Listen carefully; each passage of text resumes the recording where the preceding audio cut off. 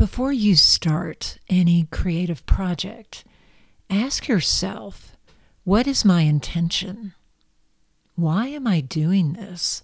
What is the impact or the transformation that I hope to achieve? It will guide your thoughts, your words, and your actions as you move forward. Hello, my name is Katherine Erickson, and welcome to Empowered Way. I once heard a story about two bricklayers in the 18th century. They were each working on a project and laying a new row of bricks.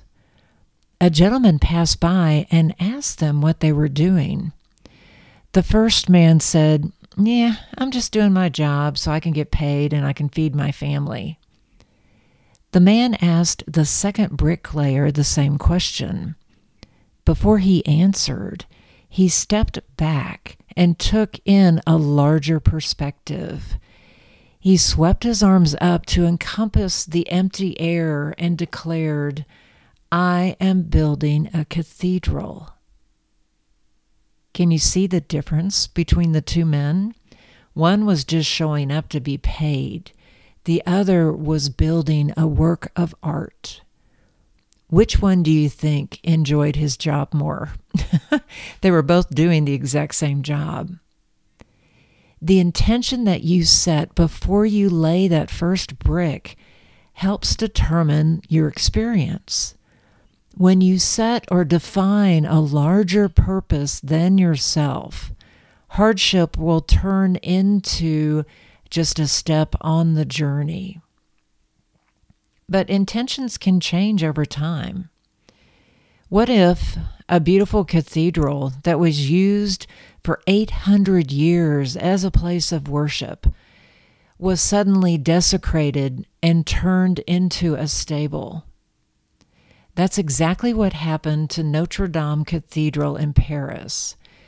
Built in the 12th century, it was considered the heart of Paris and a sacred place.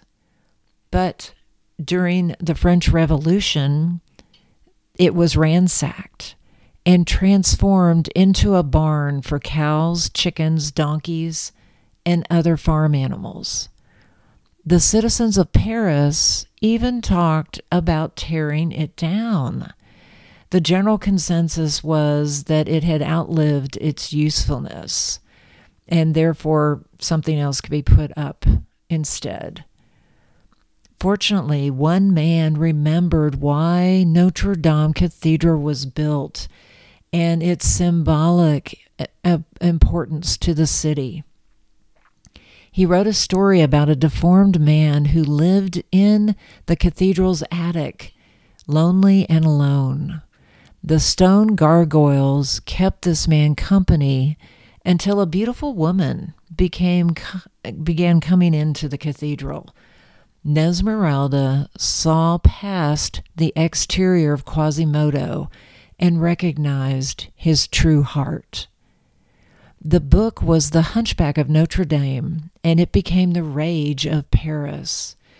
Everyone understood the message to look beyond the exterior to the heart. And when they turned to look back to Notre Dame, instead of seeing a decrepit building that had been abandoned, they again saw and connected with the heart of Paris. And even the fire in 2019 of the cathedral, there were heroic acts of valor and bravery by the firemen to stop the fire from totally destroying the building. Why? Because it's the heart of the city. I don't know if you saw those videos as the cathedral was burning, but people were on the banks of the Seine crying, sobbing. How could this happen to their beautiful cathedral? It was part of their identity.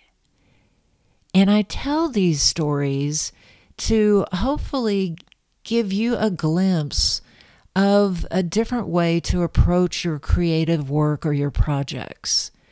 Who do you want to become because of this work?